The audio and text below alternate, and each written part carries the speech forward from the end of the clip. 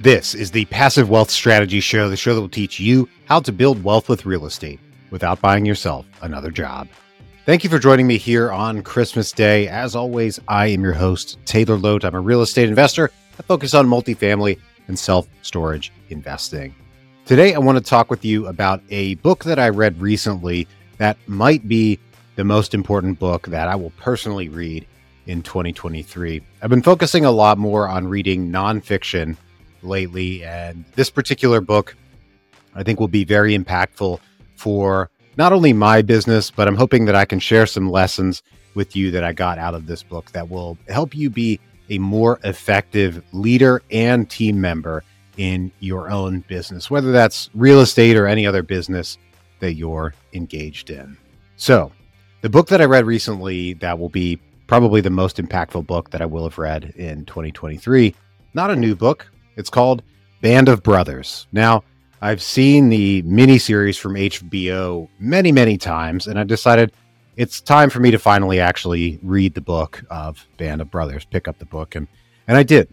And if you're not familiar with what Band of Brothers covers, it's about Easy Company, or E Company, which was a company of paratroopers in World War II. And they follow a few of the specific men that were within the company, and they talk about the whole story of Easy Company from training before the United States entered World War II, all the way through D-Day, and then everything that they did in the European theater until VE Day, or Victory in Europe Day, when the Germans surrendered, and everything through that.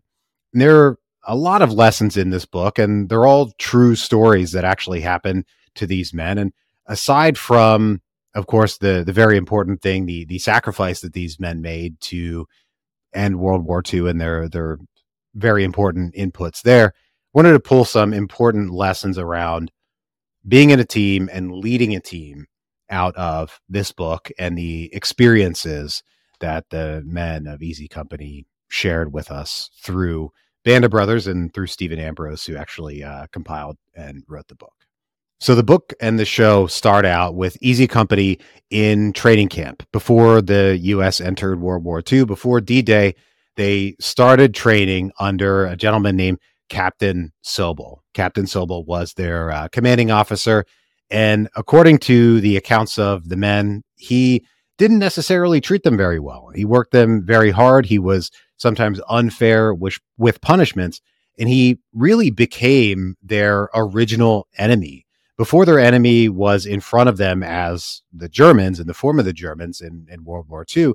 Their first enemy, their first guiding force, was pushing back against Captain Sobel and their shared common hatred and dislike of Captain Sobel because of how he treated them and how unfair he was with them based on their own experiences. So he's their first common enemy, if you will, their first thing that started to glue them together with a common purpose, generally their hatred of Captain Sobel.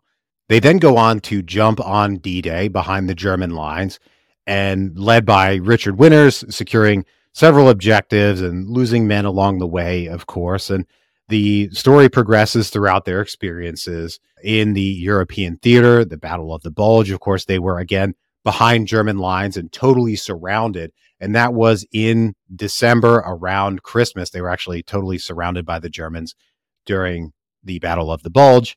They eventually were rescued, or they felt they didn't need to be rescued, but they continued to progress throughout the European theater until the surrender of the Germans. Then once the Germans surrendered, the kind of story becomes that Easy Company started to fall apart. Some of the men began to misbehave or drink too much or just generally get into trouble because they no longer had a common enemy. The Germans had totally surrendered. So Easy Company largely lost its purpose and things were eventually disbanded. So my next two takeaways from there are, so Richard Winters was one of their primary commanding officers, and he progressed up the ranks along the way, and the men all respected him.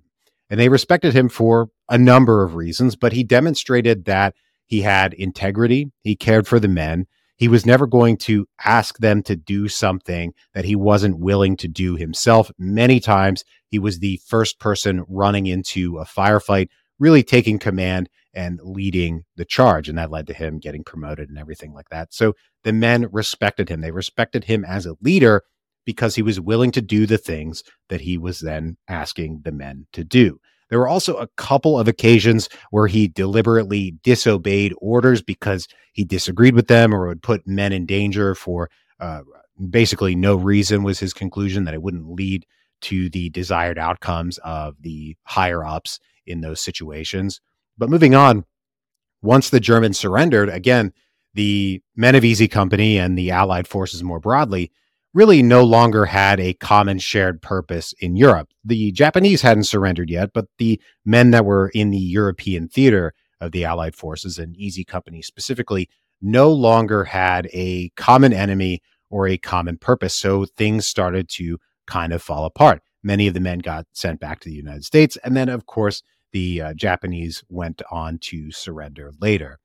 But the real takeaway there is that Easy Company was able to remain focused on their objective and remain as a cohesive unit because they always had a common enemy or a common purpose. And I think we as business owners, as investors, as folks who are in the real estate space, we can take something away from that to help guide our teams. We can help give them a common purpose. Now, I don't know that we should necessarily think of our folks in business as enemies, of course, but we can always have a common purpose. And then from the leadership side of things, we can learn something from Richard Winters. The men respected him because he had integrity. He knew what he was doing. He had a lot of knowledge in terms of how to run a battle, how to effectively attack a target. And then he was also willing to, and many times he did, go first into the battle. He was not asking men to do something that he wasn't willing to do himself. So as business leaders, if you're running a real estate business or you're in some other business and using that to fund your real estate investments, you can take a leadership lesson away from Richard Winters in that if you're asking somebody to do something in your business, well, you should probably be willing to show that you're willing to do it first. You're willing to take that first action so that they can be more confident in your leadership capabilities. You also shouldn't send them on pointless missions. You should make sure that they understand the purpose of the missions that they're going on, and that those missions and the risks that they're taking, certainly not the level of risk that the men of Easy Company were taking in World War II, but nevertheless, folks take risks in business. Assure them that the risks that they are taking serve that common purpose that they're all united under.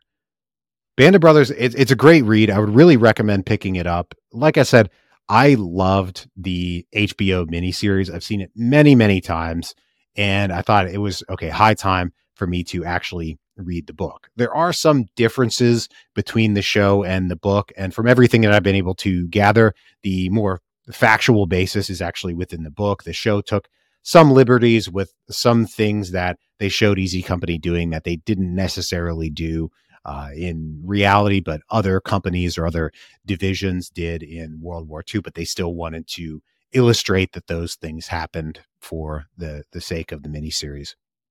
So, Band of Brothers, check it out. The main lessons being uniting people, uniting teams under a common enemy and a common purpose helps keep them together.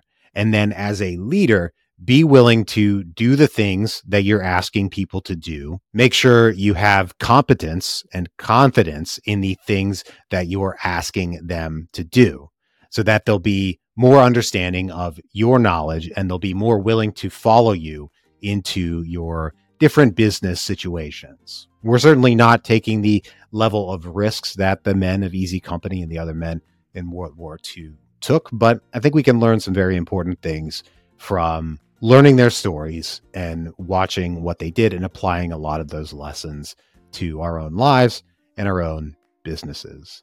I also think generally remembering the stories of not only World War II, but other battles and other military engagements, things that happened in the past, can give us a better perspective on things that are going on today. Remembering the stories of the men who fought and died in these battles is important for its own sake. We don't need to just necessarily take lessons away from it, but when we can learn something, we certainly should. So go pick up a copy of Band of Brothers, and certainly recommend picking it out. Maybe you got a copy for Christmas this year. Who knows? I want to thank you for joining me here on Christmas Day. I hope you're having a very Merry Christmas. We'll be back here tomorrow to once again talk real estate. We have Guido Nunez joining us. We're going to dig into mastering C and D class apartment investing. He invests in higher cost of living areas with less friendly landlord-tenant laws, and he's made it work. So we're going to get some very interesting knowledge on how to make C and D class apartment investing work today. But for now, once again, I hope you have a very merry rest of your Christmas, and we'll catch you back here tomorrow.